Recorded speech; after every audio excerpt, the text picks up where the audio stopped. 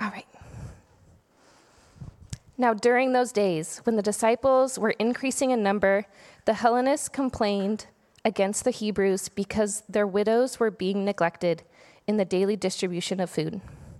And the 12 called together the whole community of the disciples and said, "It is not right that we should neglect the word of God in order to wait at tables. Therefore, friends, select from among yourselves 7 men of good standing, full of the Spirit and of wisdom, whom we may appoint to this task, while we, for our part, will devote ourselves to prayer and to serving the word." What they said pleased the whole community, and they chose Stephen, a man full of faith in the Holy Spirit, together with Philip, Prochorus, Nicanor, Timon, Parmenius, and Nicholas, a proselyte of Antioch. They had these men stand before the apostles, who prayed and laid their hands on them. The word of God continued to spread, and the number of the disciples increased greatly in Jerusalem, and a great many of the priests became obedient to the faith. Stephen, full of grace and power, did great wonders and signs among the people. Then some of those who belonged to the synagogue of the freemen, as it was called, Cyrenians, Alexandrians, and others of those from Cilius and Asia, stood up and argued with Stephen, but they could not withstand the wisdom and the spirit with which he spoke. Then they secretly instigated some men to say, "We have heard him speak blasphemous words against Moses and God." They stirred up the people as well as the elders and the scribes. Then they suddenly confronted him, seized him, and brought him before the council. They set up false witnesses who said, "This man never stops saying things against this holy place and the law. For we have heard him say that this Jesus of Nazareth will destroy this place and will change the customs that Moses handed on to us." And all who sat in the council looked intently at him, and they saw that his face was like the face of an angel. Then the high priest asked him, "Are these things so?" And Stephen replied, we're going to continue down in verse 51. "You stiff-necked people, uncircumcised in heart and ears, you are forever opposing the Holy Spirit, just as your ancestors used to do. Which of these prophets did your ancestors not persecute? They killed those who foretold the coming of the righteous one. And now you have become his betrayers and murderers. You are the ones that received the law as ordained by angels, and yet you have not kept it." When they heard these things, they became enraged and ground their teeth at Stephen. But filled with the Holy Spirit, he gazed into heaven and saw the glory of God and Jesus standing at the right hand of God. "Look," he said, "I see the heavens opened and the Son of Man sitting at the right hand of God." But they covered their ears, and with a loud shout all rushed together against him. Then they dragged him out of the city and began to stone him. And the witnesses laid their coats at the feet of a young man named Saul. While they were stoning Stephen, he prayed, "Lord Jesus, receive my spirit." Then he knelt down and cried out in a loud voice, "Lord, do not hold this sin against them." When he had said this, he died. This is the word of the Lord.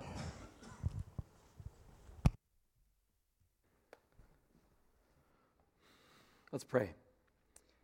Lord, we thank you for your word. We thank you for the way it has the ability to change our hearts. We ask that as we learn from your Spirit this morning, that would be what occurs. We love you. In your name we pray. Amen. All right, good morning, everyone. My name is Lane. I'm the lead pastor here. And today we're continuing in our series going through the book of Acts called Our Origin Story.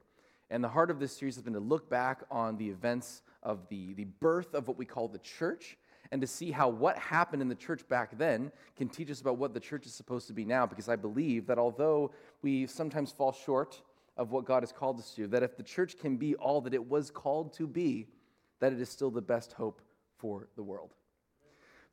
So today, we're going to be reflecting on an interesting theme in the passage that we just read, how fear can push us to evil, and how God's love invites us into his goodness. You may have noticed that this has come up a lot in the teachings here at Red Hills, and that's because the Spirit seems to be really bringing this theme from fear to love into the forefront of our consciousness as we pastor in this town called Newburgh. What does it look like for us to leave behind fear and to step into and accept the invitation into Christ's love? Now, it's natural to look at this story that we just read and try to relate to Stephen, right? Right? We like to relate to the hero. We like to be the hero of the story. I was kind of an intense kid growing up. You could probably guess that. And I had very strong convictions at a very young age. I had very strong opinions. And I remember one time I was around 10 or 11, and when I was driving to school with my mom one day, she was driving, I was riding to school, she asked me, Lane, what do you want to do when you grow up? Not unlike many other conversations we had throughout the years. But this particular day, I paused, I pondered, and I said, with complete seriousness, I said, I'm not sure, but I think I need to die in the service of those I love. Which is what every mother wants to hear, right? Like I said, I was a really intense kid. I'd probably just watch Braveheart or something, and I was just ready to lay my life down on the line, right? We like martyrdom. It's so clear, it's so simple, good guys and bad guys, and lay my life down for the people that I love. I love reading about the martyrs. I really do, especially in the early church. I think all of us should learn about the martyrs and what they have, what their faith has for us. But if I'm being honest, I'm often hard on the religious elite because Jesus is in the New Testament, right? But if I'm going to be honest, 99% of the time, I am forced to confront the religious leader in me. I'm forced to confront what religiosity in me can do when out of step with a relationship with God, because that's what the religious elite do. They are desperately trying to keep from waking the angry bear that is Rome, understandable, and they're trying to get the people in line so that God can see that they are honoring the law and come back and rescue them. They believe that if they got everyone to adhere to the law, this would convince God to return for his people and break this long period of silence that they've been in. The problem is that God did come, but they didn't see it. They missed it. The Pharisees were so preoccupied with trying to get God's attention by adhering to the law that they failed to recognize him when he walked into the room. This is religion without relationship, right? This is devotion without affection. This is commitment without connection. When we work really hard for union with God rather than from union with God, we create these cycles within us of frustration and resentment and obsession. That's what happens to us. And ultimately, we learn to fear. We learn to fear the very God that desperately wants to reveal his love to us. And this is what happened to the religious elite. They were given over to fear. Fear of Rome, fear of God, fear of Jesus, and ultimately fear of Stephen. And whether or not I like to admit it, I am more like the religious leaders than I am like Stephen. I'm more likely to succumb to fear than I am to give myself in sacrificial love like Stephen, like Jesus. But the good news is that Jesus invites us into a new humanity, redeemed creation, where fear is no more, where every human being, despite their differences and their trauma, can be welcomed into a beloved community united by Christ's love. That's the good news. So we're going to look back on this passage and see what was going on in the church at the time, who this guy Stephen was, and why the religious leaders reacted so strongly the way that they did. And we're going to take some time to reflect and examine in our own hearts the religious elite within all of us. So we open in on this interesting situation happening in the church. The church is growing rapidly. Christians are growing exponentially in numbers, and they're pretty much all Jews at this point. Remember, Judea, Samaria, ends of the earth. Pretty much all Jews right now. But we are seeing that there are some Hebraic Jews and some Hellenistic Jews, ones that are ethnically Hebrew and ones that are mixed and Greek. They're all coming together in the name of Jesus. They're all being empowered by the Holy Spirit. They're all continuing to provide for one another's needs, especially the widows among them. But we do see a hint of their old humanity trying to cling to the new humanity that God is building when we see favoritism start to creep into the community. See, all of them are Christians, but the real Jews, the Jewish Jews, the Hebrew Jews, are getting prioritized over the Jewish diaspora, over the Greek Jews. They're caring for those widows more, and the Greek Jews are getting neglected. There's a natural human instinct for us to want to care for people who are like us, to prioritize people who look and act and think the way that we do. But the kingdom of heaven is structured differently, right?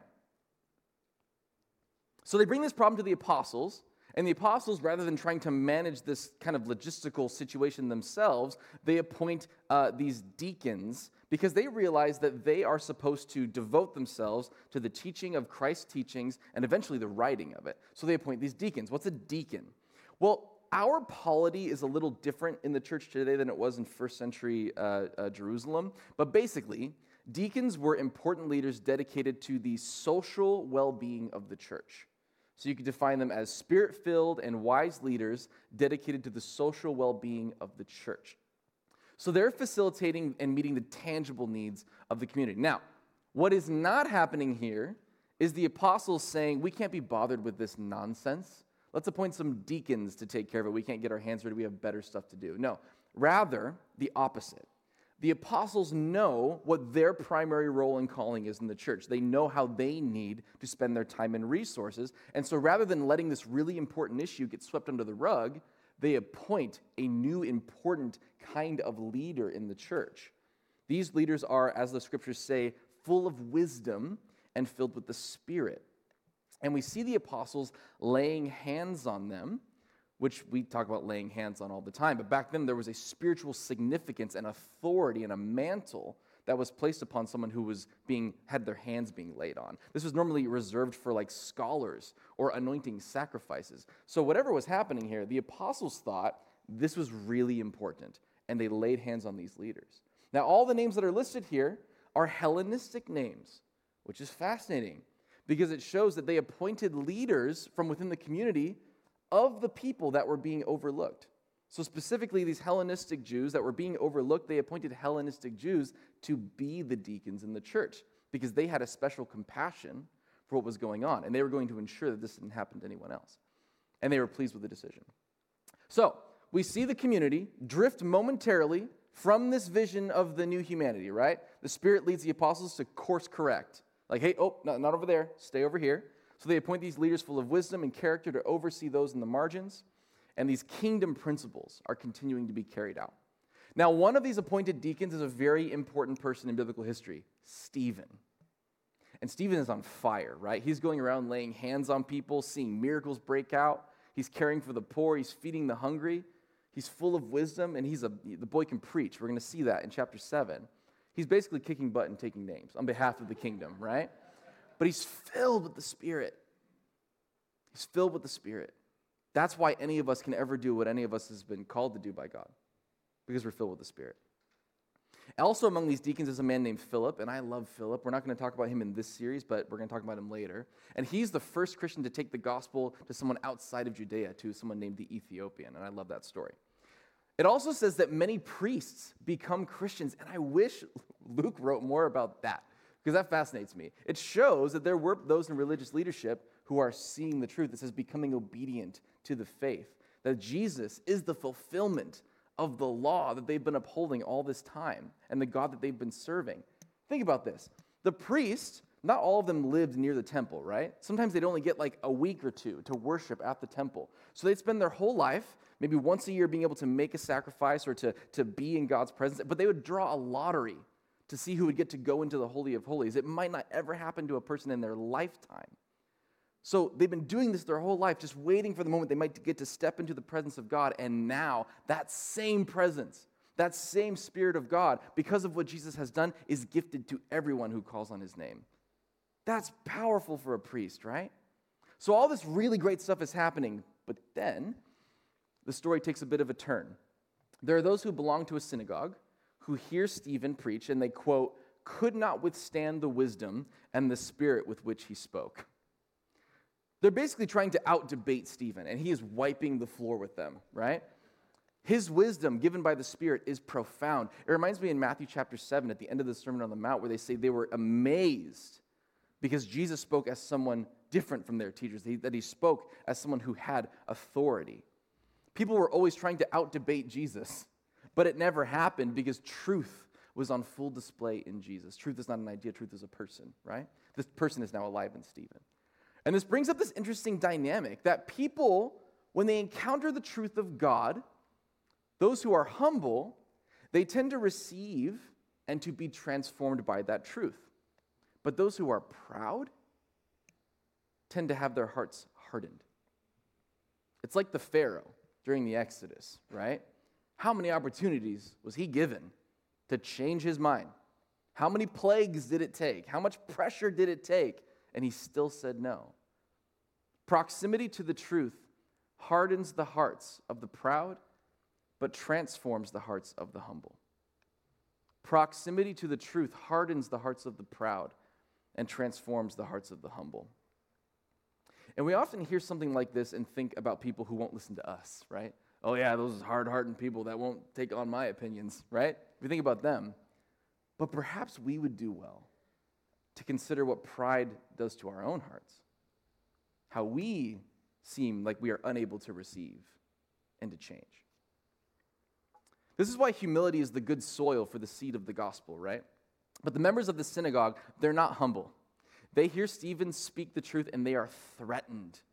They're afraid. So they conspire against against Stephen to accuse him of blasphemy, which would get him killed. So they get some people to accuse Stephen of blasphemy. They say that his teaching is against the law of Moses, which is ironic because the law of Moses says, do not bear false witness against another, right?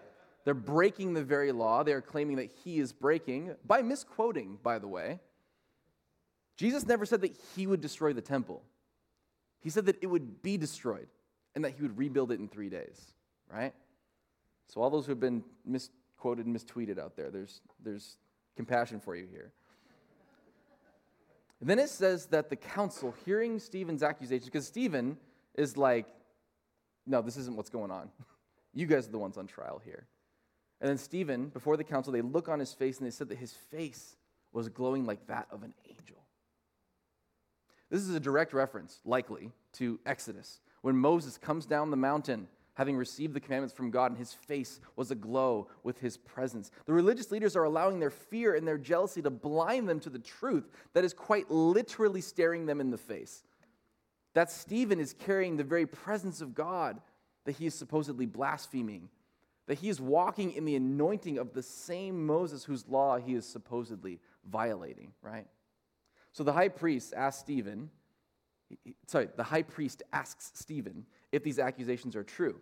And Stephen replies with this long, we skipped it this morning because it's very long, but it's a long, excellent sermon about how Jesus is not the abolishment of the law, but that he is the fulfillment of it, that Jesus is the fulfillment of everything that Jewish law has been pointing to this entire time. He describes Abraham, Joseph, and Moses, how they all point to Jesus. And then Stephen challenges the religious leaders by basically saying that the temple is a good thing, but the temple's become your idol. Stephen calls them stiff-necked, which is like this arrogant stubbornness. And this made them very angry when he said this, because that was usually something the Old Testament prophets would use. They would say this, you are stiff-necked people, when they weren't obeying the law of Moses. And he accuses them of having uncircumcised hearts. We read that and go, what? What does that mean? It means that although they strictly adhere to the law physically, like being circumcised, that they don't allow the law to transform who they are, which is what the law is supposed to do. Their worship of God has become their God. And we can do that too. I'll let you fill in the lines of what that means. So Stephen flips this whole trial on its head. He's been put on trial before the Sanhedrin, but it's they who are actually on trial before God. And he knows that accusing them like this will lead to his death. He knows. But he says it full of conviction in his heart. And it says that they strip down, they throw their coats at Saul, we'll get to him later, at his feet, probably because it was hot outside, and if you're going to stone someone, it takes a lot of physical energy. But this imagery is specific. Luke is leveraging what's happening here to describe something. Normally, they would strip someone down and then stone them. The fact that they are stripping down and neglected to strip down Stephen shows Stephen is not the one guilty. The Pharisees are guilty. The religious elite, they're guilty here.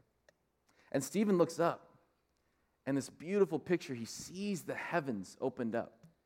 he sees Jesus sitting at the right hand of the Father, glorified, reassuring Stephen that he has favor with God despite the hatred of man. In this, I wonder if Stephen is hearing the words of Jesus. Blessed are you when people insult you, persecute you, and falsely say all kinds of evil against you because of me. Rejoice and be glad, because great is your reward in heaven. For in the same way they persecuted the prophets who were before you, they persecuted me. And Stephen echoes the words of Jesus on the cross. He says, receive my spirit, which is what Jesus said. And as Jesus hung on the cross, he said, Father, forgive them, for they know not what they do. And Jesus now kneels before them and says, Father, forgive them. Do not hold this sin against them.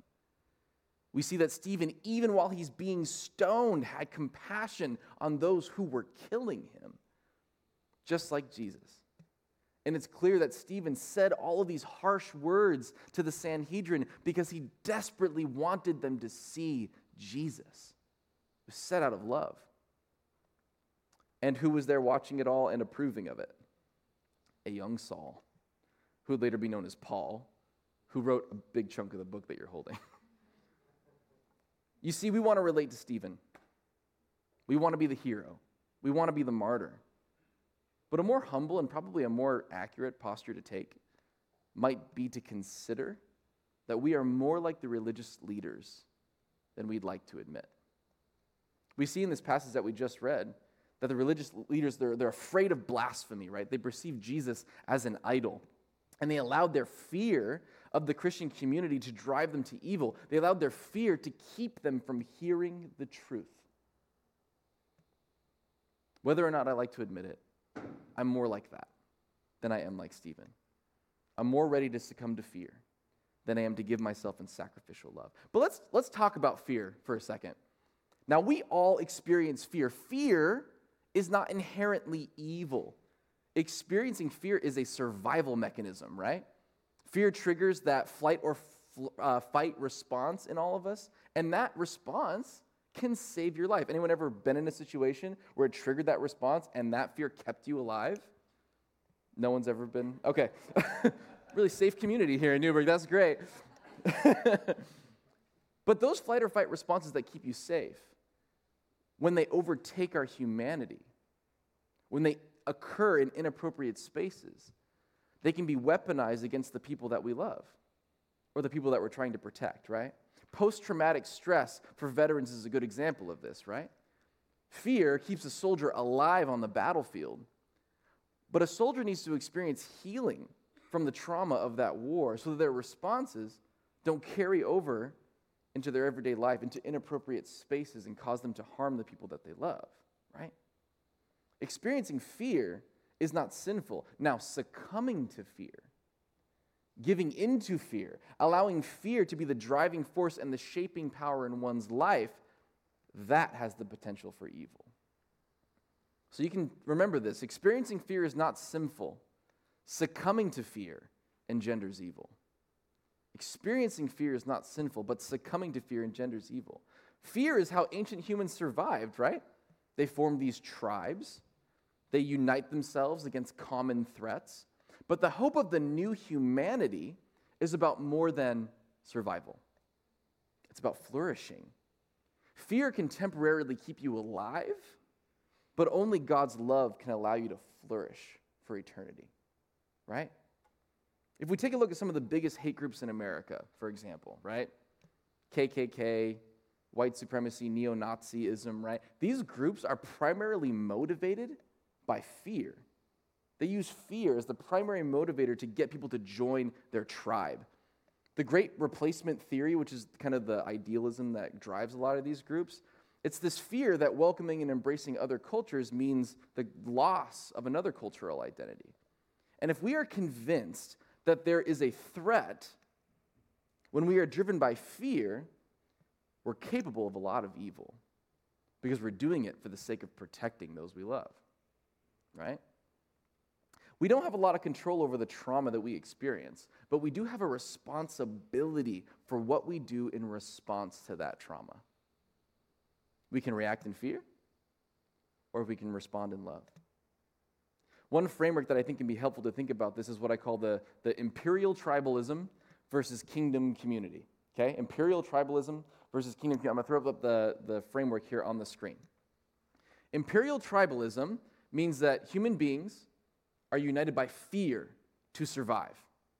This requires that we other people, that we're united against a common enemy.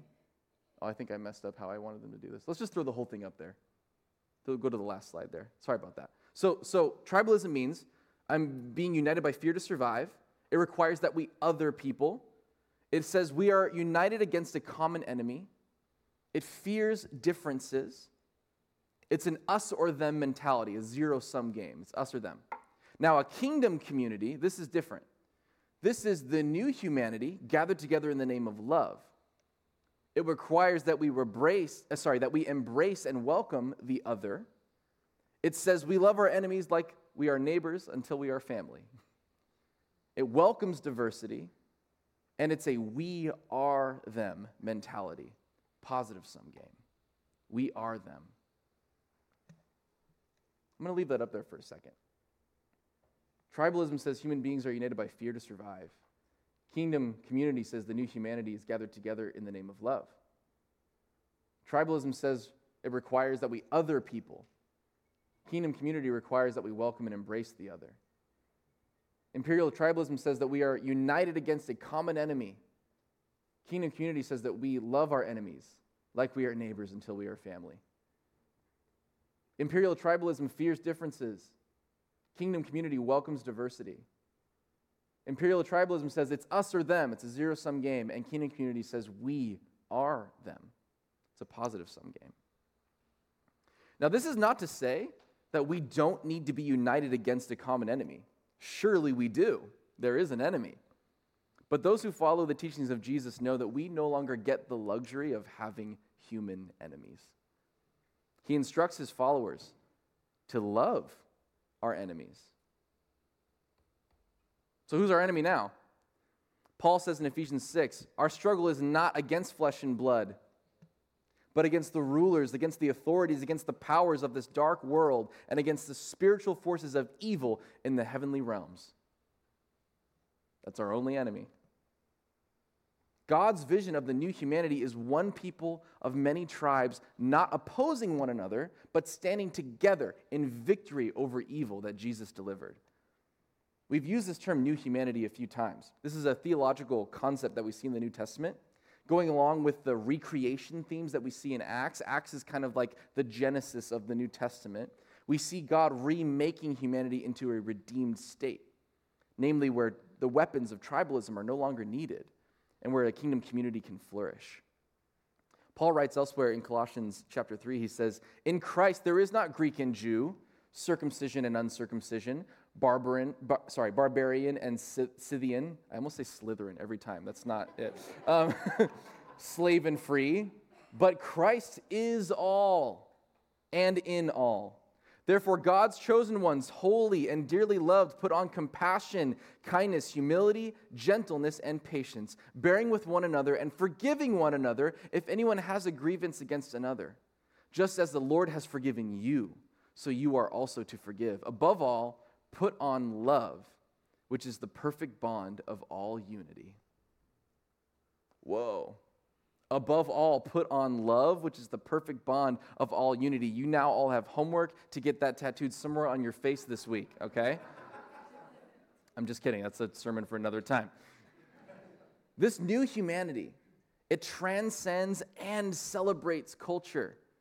And in this new humanity, we move from simply being these half-human creatures that are trying to survive to fully restored human beings who can flourish with God. That's what the new humanity is. And in this passage, we see the contrast of the new humanity being built and the old humanity enacting evil. Human beings helping one another to flourish as the apostles anoint these leaders to specifically oversee and care for people's needs in the community. And then we see broken people allowing their fear to cause destruction. The religious leaders fearful and jealous of Stephen executing someone who deeply loves the same God they claim to worship. Some of us in this room, we need to be humbled and to reckon with just how much fear we are holding on to. We need to ask the Spirit to reveal to us, where am I reacting in fear instead of responding in love? Because we all do it. We all do it. I did it this week. We all have this propensity to do this. I'm going to show you this framework. I use this framework to actually train our leadership team here at Red Hills. It's called the drama triangle, okay? Now, we have a tendency when there's tension, when there's conflict, to do what's on the left. We like to feel like the victim or to become the hero, and we see the person opposing us as a villain. We villainize them. Bad guys, good guys. Martyrdom and victory, right? We like this clean picture. But the hope of reconciliation does not allow for that framework for us. We are always to do the work of reconciliation, where we don't victimize ourselves, we don't villainize the other, we don't ask for a hero. You always move towards the work of reconciliation. We always try to move towards the work of reconciliation and unity, to realize that when it comes to brothers and sisters in Christ, there are no villains. But it's more natural for me to feel threatened and to create this tribalistic narrative where I need to be rescued from the villain. I notice this struggle within me all the time. And I'm going to tell you a story, a situation that actually happened to me recently, where the religious elite was alive within me and in full swing, okay? Years ago, I was at another church, and I was overseeing a ministry that involved youth. And I made a decision that I felt quite justified in, but it made one particular parent pretty upset. And quite frankly, I was intimidated by this person. I was younger. They were much older than me. In simplistic terms, I was afraid. I was afraid of them. So I made some decisions to protect myself and my team. I prioritized us over them. Me over them, right? I villainized this person because it's far easier to villainize than it is to humanize. Because humanizing, empathizing, that's work. It takes humility. And in this particular situation, I felt confident and justified. One might say that I felt prideful. Well, years go by, and I failed to address this. The parent wanted to meet with me to talk about all this, and excuses always came up, mostly from me. And not too long ago, a person who we both know reminded me that this conversation had yet to take place. So I felt convicted, and I arranged for this meeting to take place. But I wasn't happy about it. So I reached out to both this parent and the mutual friend so that they could help mediate the conversation, because I wasn't feeling like I was in a good headspace. So I'm driving. I'm driving from here in Newburgh to another place. I won't tell you where. About 45 minutes away, right? The AC had just given out in my car, and it was very hot. So I was already pretty aggravated. And it's a 45-minute drive, and I had no AC. So I start having this very honest and frustrated conversation with Jesus. And I do this thing now where I imagine Jesus physically in front of me. It just helps me pray. And so he kind of looks like a meld between the Jesus of The Chosen and other things that I've seen. I asked Jesus if it was okay, and I think it is. So I'm praying to Jesus. And it must have been very jarring for people seeing me in the car because I'm sweaty, I'm aggravated, and I'm like talking to no one in the seat next to me. And I'm having this conversation with an empty seat. Jesus is there with me. But I'll never forget this moment because about halfway through the drive, I'm praying and I'm breaking down. And I'm like, Jesus, what do you want from me in this? Why? Why are we doing this? What do you want from me? And after I sat for a moment, I felt one word settle into my heart and mind very clearly.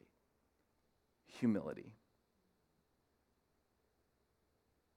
I didn't like that, but that's what I felt. Humility. So I went into that church. I met them both in the lobby. We went to our mutual friend's office, and I had gone into this meeting completely intent on defending my position and putting this parent in their place. Full honesty. That's what I was prepared to do. I was allowing my fear to create defensiveness and arrogance in me. But I remembered that word that Jesus gave to me, humility. And the second this parent started speaking, I felt what I can only describe as the weight of God's presence on me. I can't describe it any other way. And as they spoke about how I had offended them, about how they felt hurt by me, I felt a compassion for them that couldn't have come from me. I felt compassion. And I remembered how C.S. Lewis talks about human beings in Mere Christianity. He says that if I were to see that parent fully restored to their humanity in all their glory that God had intended, I'd be tempted to worship them in all of their beauty. And I began to tear up as I realized that I had villainized one of God's children. I had turned one of God's children into a villain. And by the grace of God and the power of his presence, after I had spoken, I realized that I actually needed to repent of some stuff, that I needed to ask for some forgiveness in this situation. And here's the thing, I didn't walk away from the meeting agreeing with everything they said. There were still some aspects of the conversation that I felt strongly about, but it didn't matter because I had villainized one of God's children. And because of that, I made some mistakes that hurt them. And I needed to repent. I needed to ask for forgiveness. And after they left the room, I sat with this other pastor, and I wept, you guys. Like, I felt the Spirit settle on me in a comforting and challenging way, and I sobbed for like 5-10 minutes. I just sobbed. I just cried. I was heartbroken. And I told that pastor, I told him, I was so wrong. And it is so scary how confident I was in my wrongness. Very sobering. God humbled me in this really deep way. On the other side of that villain that I had created in my mind, Jesus was waiting to encounter me. I've been learning a lot from that point forward, that we have a fork in the road before us, all of us do, every day. We can react in fear, or we can respond in love. What does that look like? I'm going to show up another slide here. Just throw the whole thing up there. I don't trust what I said. We'll just throw the whole thing up there. When I'm reacting in fear, I'm being led by my thoughts, which are not always accurate, right? They're not always in line with reality. I'm quick to speak. I'm defensive, and I'm argumentative, and I'm arrogant. But when I'm responding in love, I'm being led in prayer, because God has a better perspective of reality than I do, always, every time. I'm quick to listen. I'm gracious, and I'm curious. And there's that word again. I'm humble. You leave that up there for a minute. What situations, friends, what relationships in your life do you find yourself reacting in fear? Because it's those places where you might be missing out on a powerful encounter with Jesus. If the religious elite had just looked up and seen what Stephen was seeing that the God that they were claiming to protect was resonating, shining off of his face. Maybe we'd see Jesus ruling and reigning over the universe, and maybe we'd see a villain in our story as reflecting the image of God. The good news is that for us, Jesus on the cross had compassion for those who were killing him. Stephen, on his knees, prayed for those who were stoning him. Our God is gracious, and we don't have to be trapped in this cycle of trauma and fear and harm. What would it look like for us to be the kind of people who did the work of reconciliation, who stopped villainizing, stopped victimizing, stopped heroizing, and started doing the work of reconciliation? What if we put in the time? What if we put in the stillness and the prayer to examine ourselves, to ask God to reveal to us where we are failing to live out the promise of the new humanity? Where am I trying to other people when he's trying to embrace them? Where am I trying to welcome people?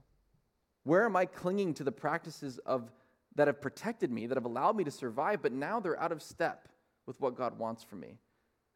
Am I coming out of survival and stepping into flourishing? Am I ready to set aside fear and the ways of imperial tribalism? Am I ready to embrace the new humanity and the kingdom community where I'm quick to listen, slow to speak, slow to become angry, more curious than I am convinced, where I embody humility and not arrogance, where I'm ready to heal from the trauma of my past so that I can love better right now?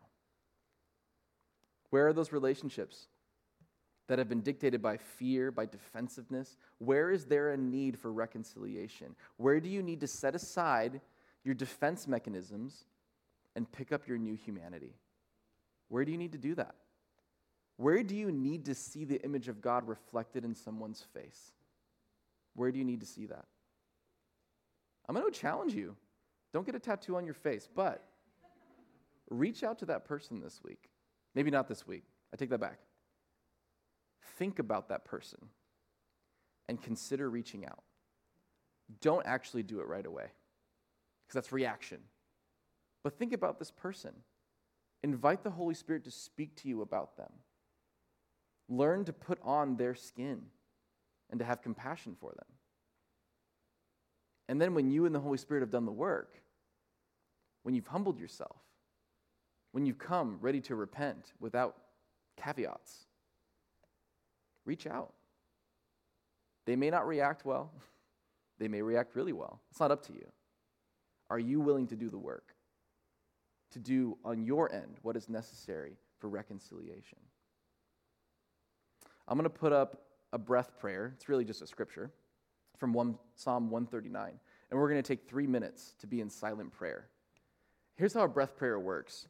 With every breath in, you say a phrase in your heart. And with every breath out, you say another phrase. Typically, it's just 2 phrases. I put 4 up here. Breathe in. Search me, God, and know my heart. Breathe out. Test me and know my anxious thoughts. Breathe in. See if there's any offensive way in me. And breathe out. And lead me in the way everlasting. As we breathe in and out during this time, imagine that you are breathing in the Spirit and breathing out fear. That you're breathing in His love and breathing out fear. That you're breathing in His presence and breathing out the old humanity. That you're breathing in the new promise of what He's given us and breathing out the old ways. Breathe. Just breathe and pray this prayer. Lord, I pray that as we submit ourselves to you now in silent prayer, that you would do the work. I pray that you would draw us to reconciliation. We love you. In your name we pray. Amen.